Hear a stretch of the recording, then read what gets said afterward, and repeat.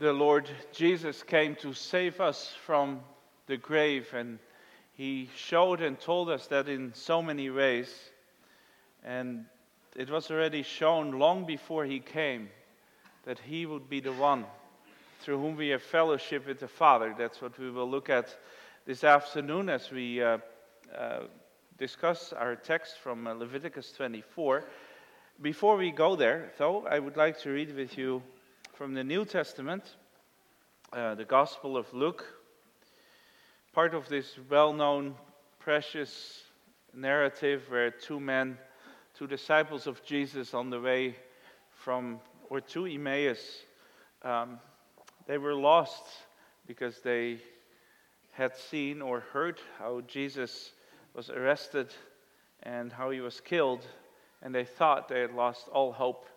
And then, as you know, they met Jesus on the road, and even though they didn't recognize him, they found great comfort in the explanation he gave that the Messiah should come to suffer. And we pick up this narrative in Luke 24, in verse 28, and then we read through verse 35. Then they drew near to the village where they were going, and he, Jesus, indicated that he would have gone farther, but they constrained him, saying, "Abide with us, for it is toward evening, and the day is far spent." And he went in to stay with them. Now it came to pass, as he sat at the table with them, that he took bread, blessed and broke it, and gave it to them. Then their eyes were opened, and they knew him, and he vanished from their sight. And they said to one another, "Did not our heart burn within us while he talked with us on the road, and while he opened the scriptures to us?" So they rose up that very hour and returned to Jerusalem, and found the 11 and those who were with them gathered together, saying, "The Lord is risen indeed, and has appeared to Simon." And they told about the things that had happened on the road, and how he was known to them in the breaking of the bread. We will now turn to the Old Testament and Leviticus 24.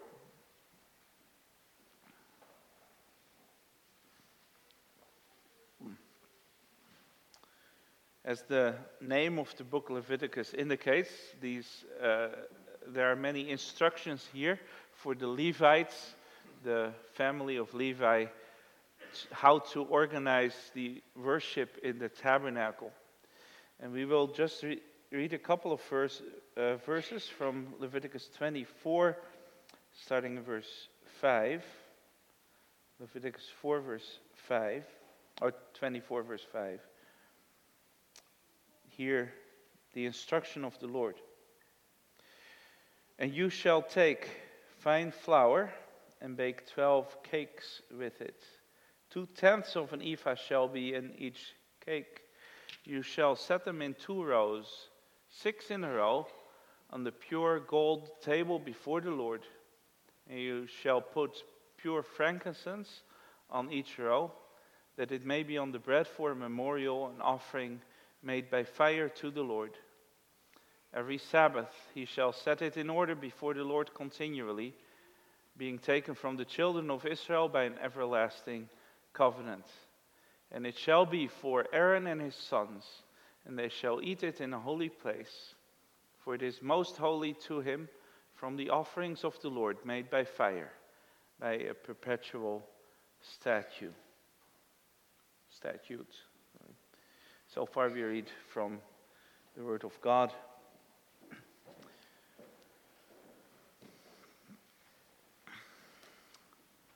Congregation of our Lord Jesus Christ, when I was a student in Amsterdam, I lived in a small room on the 5th floor of a house.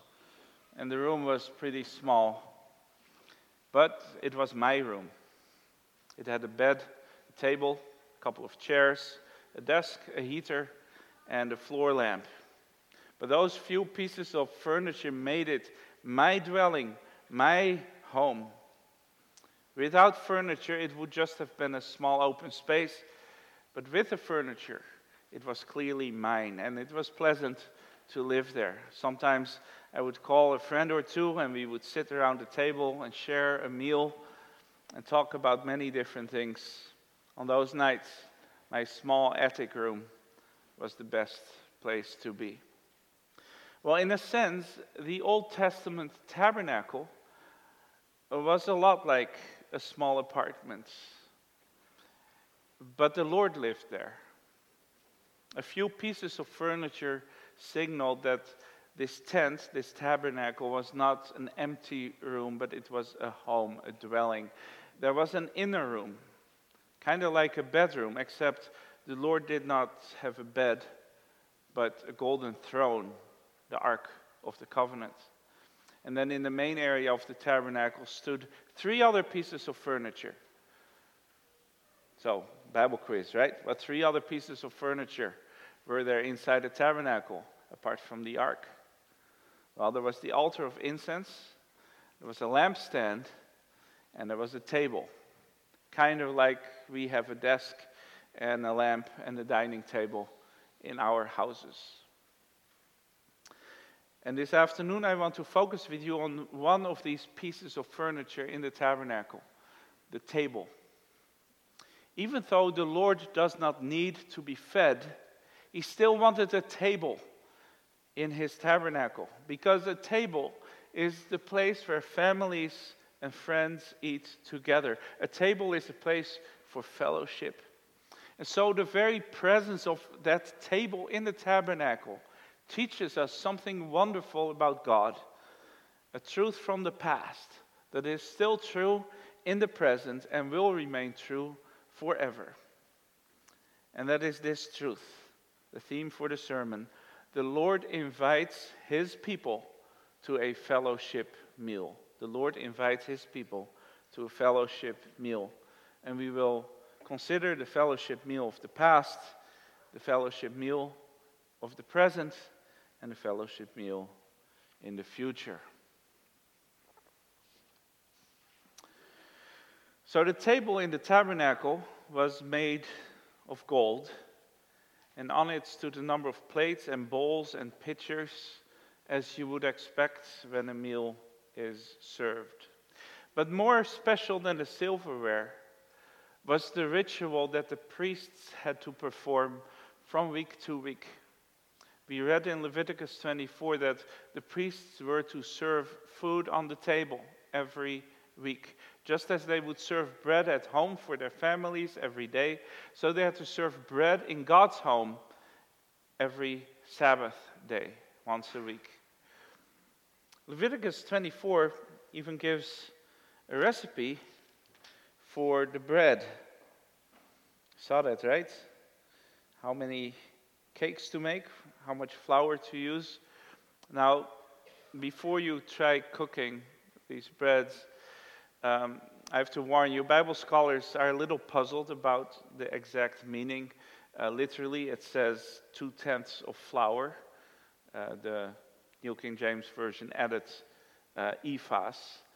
And I don't think 2/10 of an ephah is going to work, because 2/10 of an ephah would mean that you put about a gallon of flour in each loaf. If you've ever baked a bread, you know that won't fit in your bread machine. More likely is 2/10 of an omer, which would mean slightly less than 2 cups of flour for a loaf of bread. And then you add the right amount of water, and then you bake it. The bread served by the priests were probably like normal Israelite loaves of bread, flat and round, kind of like pancakes or like small pizza crusts. And they were piled into 2 neat stacks of loaves each. I think the rows that are mentioned here may well have been stacks. 2 stacks of 6 loaves of bread. So, why 12 loaves? Can you guess? It doesn't say that here, but you can guess, right? Why 12 loaves of bread? Because there were 12 tribes of Israel. So these loaves represented the people of God. In the same way, the priest carried 12 gemstones on the plate on his chest. And the Israelites had built various monuments with 12 stones 12 tribes of God's people, and therefore also 12 loaves on the table in the tabernacle. And verse 8 kind of confirms this when it says,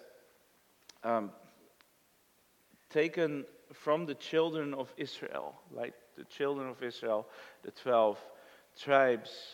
Every week, the Lord invited his people Israel, as it were, to dine with him. He had the table set for them. He provided food for them.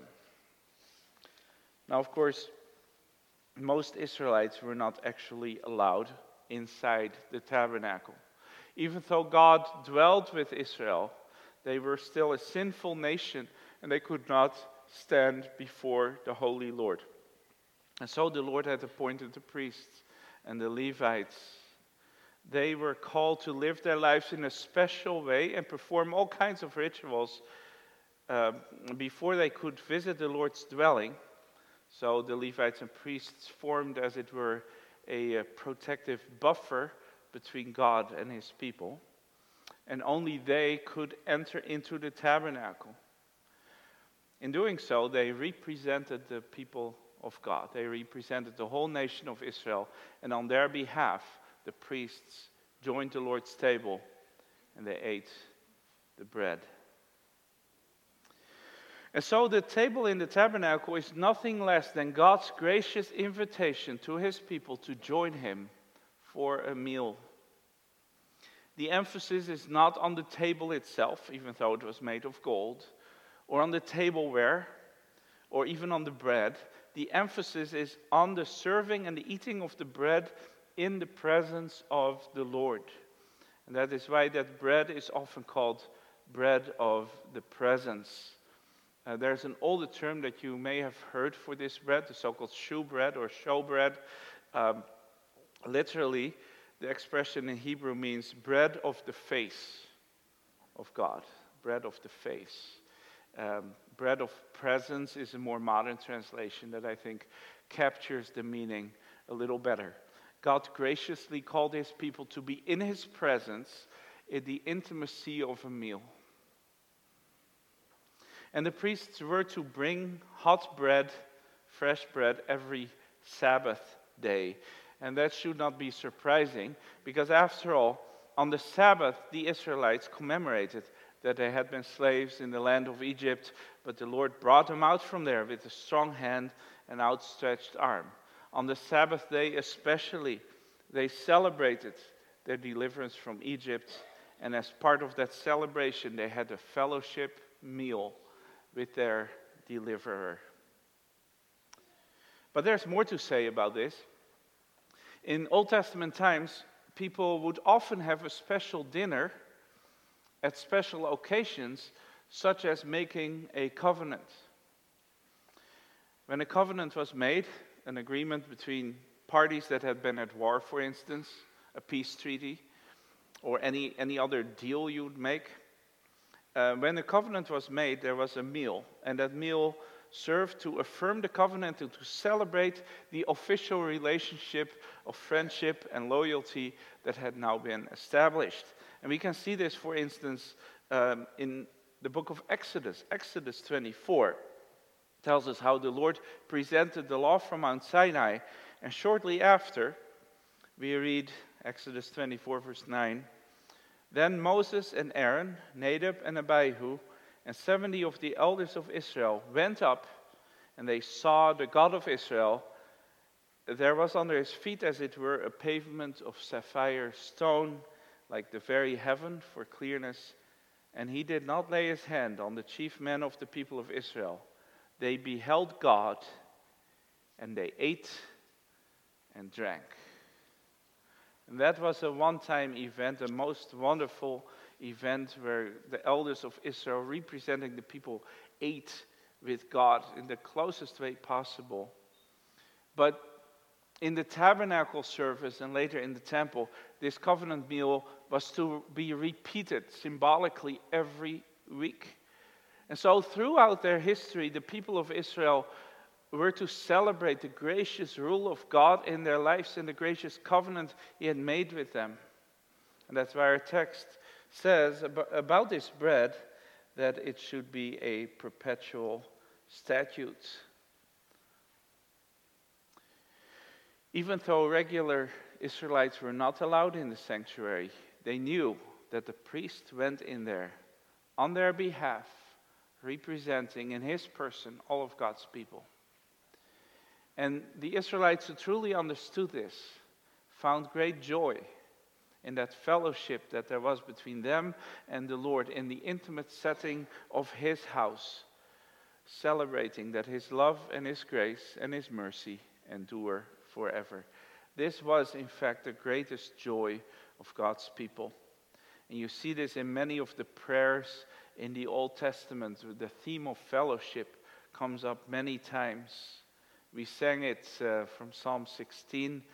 You have made known to me the path of life. In your presence there's fullness of joy.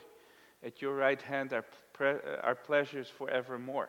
That's the end of Psalm 16. But you can also think of the psalm we will sing later, Psalm 23. The fellowship in God's house comes with a rich meal, a wonderful dinner. You prepare a table before me in the presence of my enemies. You anoint my head with oil. My cup overflows. Surely goodness and mercy shall follow me all the days of my life, and I shall dwell in the house of the Lord forever. That was the joy of God's people. But now we have to realize that this table fellowship of the tabernacle and the temple was only the beginning, or as the Bible said, it was only a shadow of greater things. With the coming of Jesus Christ, the Old Testament things were replaced by the full reality. The shadowy things were replaced by bright light. In the New Testament, the fellowship between God and his people becomes much richer and fuller, and it no longer takes place in the inner sanctuary of a holy tent or building. So what changed? Well, first of all, the Lord extended his fellowship to all nations, not just to Israel. He extended his fellowship also to you and me. This was not unexpected because it had always been God's plan to bless all peoples on earth. In fact, the prophecy of Isaiah 25 said it in so many words, again using this language of a meal. On this mountain the Lord of hosts will make for all peoples a feast of rich food, a feast of well-aged wine, a rich food full of marrow of aged wine, well refined.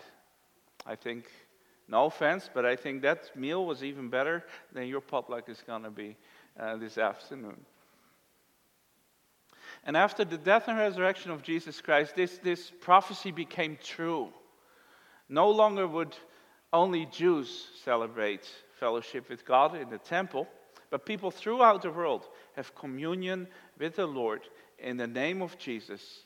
Also here in Owen Sound, the Lord calls his people, he calls you to celebrate fellowship with him in an intimate meal. A second thing that changed is that the Lord made this fellowship more direct. In the New Testament, people of God are no longer specially appointed as priests. It's not just a minister or an elder who comes into God's presence to have fellowship with him. This is why we also criticize the medieval church for having only the priests, for instance, partaking of communion. Rather, all believers are invited and encouraged to have direct fellowship with God. Hebrews 10 verse 20 reminds us that we have confidence to enter the holy place by the blood of Jesus, by the new and living way that he opened for us through the curtain, that is, through his flesh. You are invited inside the sanctuary. Anyone of you who belongs to Jesus, young and old, new convert or mature believer, you may simply enter the sanctuary. You may approach God's very throne of mercy and you may approach the table of God's presence to have fellowship with the Almighty God. Now that, brothers and sisters, that is the greater glory of the New Testament. And in a sense, I said there are no uniquely called priests in the New Testament, people. But in another sense, you can say you're all priests before the Lord. You have been consecrated and you're allowed, no, you're called and you're urged to come and to commune with God. Come and dine with the God of grace. But the third and the most important thing to realize about this fellowship in the New Testament is the way it is possible. How is it possible? What opened the curtain for simple believers so that we can now walk straight into the sanctuary, as it were, and have fellowship with our God? What made that change? Well, you know the answer, of course. The Lord Jesus opened that way. We enter the sanctuary through him. Because of him, we are God's beloved children who belong at the family table. In him, we are righteous and holy before God. We may have fellowship with the Lord because he has first come to us. In Jesus, the Lord, you could say, has become us. He became like us. We are people with limitations, in ourselves unworthy to dwell with the living God. But there is Jesus standing in our place, one of us, who was received by his Father as the beloved Son with whom he was very pleased. He fulfilled all righteousness. He brought the ultimate sacrifice of atonement. He entered the heavenly sanctuary with the requisite blood, and now he dwells in the house of God, not just as the highest priest, but as the Son and heir of all things. We have fellowship with the Father, first and foremost, because we are in Jesus, we belong to him, and he has fellowship with the Father. The Father and the Son are more united more intimately than any two people on earth can be. And we are in him, and he is in the Father. In that profound way, Jesus is the mediator of perfect fellowship with God. And that fellowship, the Bible teaches us, is yours in the way of faith. Now, during his ministry of earth, Jesus showed this and explained this and illustrated this in so many ways. For instance, as Jesus was preaching, he organized a picnic for a hungry crowd of followers. And Jesus led the meal by blessing the Father for his generous gift of food, and he distributed bread. And you know the story, you know about the miracle, how 5 loaves of bread became food for thousands, plus leftovers. In that miracle, Jesus showed the generosity of the Father for his sake. Just like the manna in the wilderness, the feeding of those 5,000 people showed that there is heavenly food for earthly people. The God of heaven shares a meal with the people on earth, with his people. And it is an abundant feast for Jesus' sake. Jesus also spoke about himself as the bread of heaven. He is the manna in a way. When the Lord provides for his people a lavish meal, he not only gives them literal bread they need. Much more profoundly, the Lord gives himself to his people. We receive the love of Jesus, the righteousness of Jesus, and the Spirit of Jesus, and the glory of Jesus, and the mind of Jesus. In him we are sons and daughters, kings and priests before God. And the invitation is generous. Come to the Lord's table and receive all these things. So we talked about the table in the sanctuary. And then I said, well, that line is continue to the New Testament. You're invited to the Lord's table, as it were. When you hear that term, the Lord's table, you probably think of the Lord's Supper. And rightly so. Because we observe the Lord's Supper as a sacrament to celebrate the New Testament fellowship with God in Jesus Christ. There's a very strong parallel here. For the priest in the Old Testament, entering the tabernacle and eating the bread of the presence must have been a highlight of his week.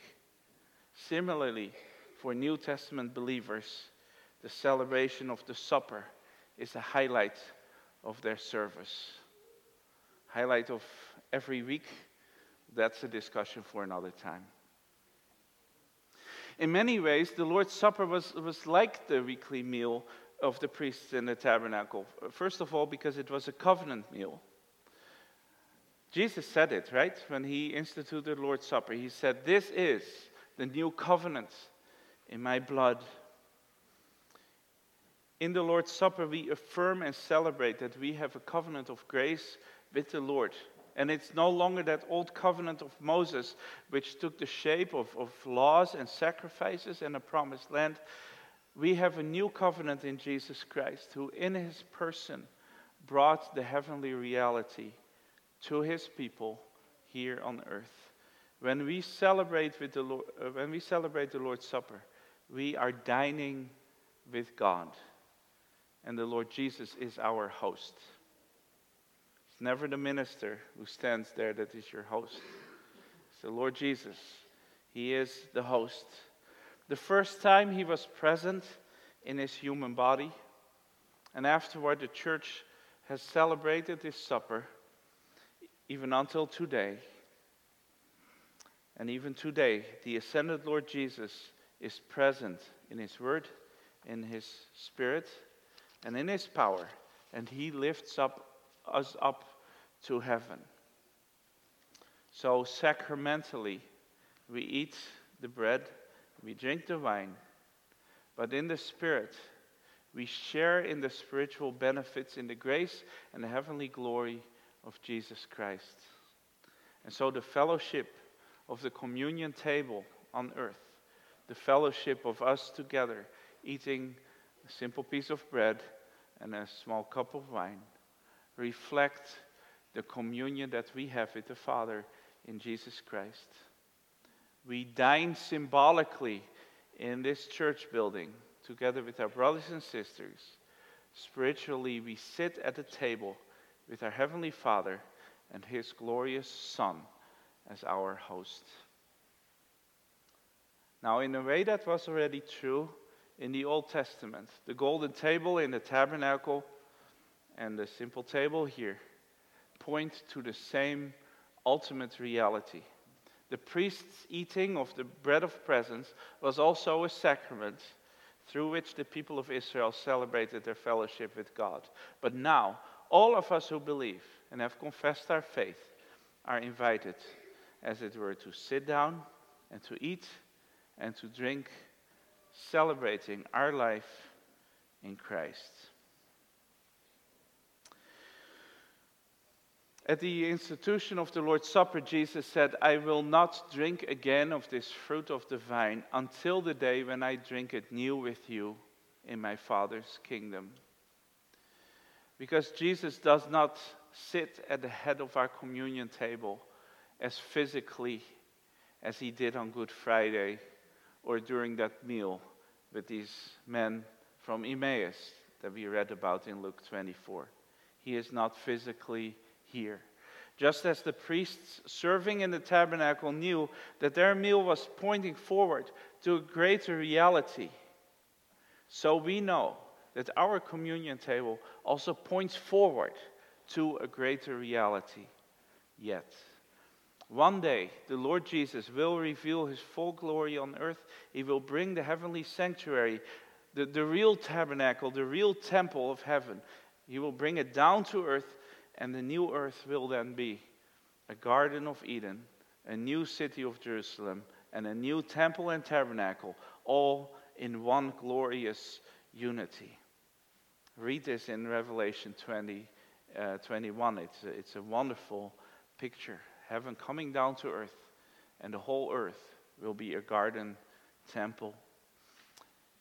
And there will be a communion table.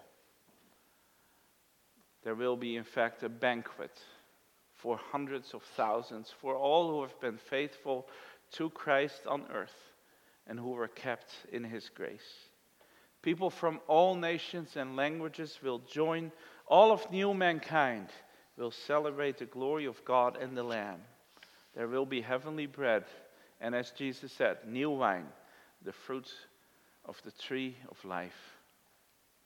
And not only that, it is going to be a wedding banquet, because the Son will take his bride, the church glorified, to himself. Now that will be the most profound and the most perfect and the most intimate communion between God and man, when Jesus Christ will be all in all. To that banquet, this table and that old golden table in the tabernacle pointed forward. Brothers and sisters, our spiritual ancestors in Israel had a golden table for the priests. You and I may celebrate communion around this table here in church. These are but shadows of the things to come. And so let us not keep our focus too much on the plans and the rituals of the tabernacle. Let us not keep our mind too focused on the physical bread and wine. But let us every day of our life keep our gaze at heaven, where we now have communion with the Father as children at his table, and where we look forward to the greatest banquet of all. Amen.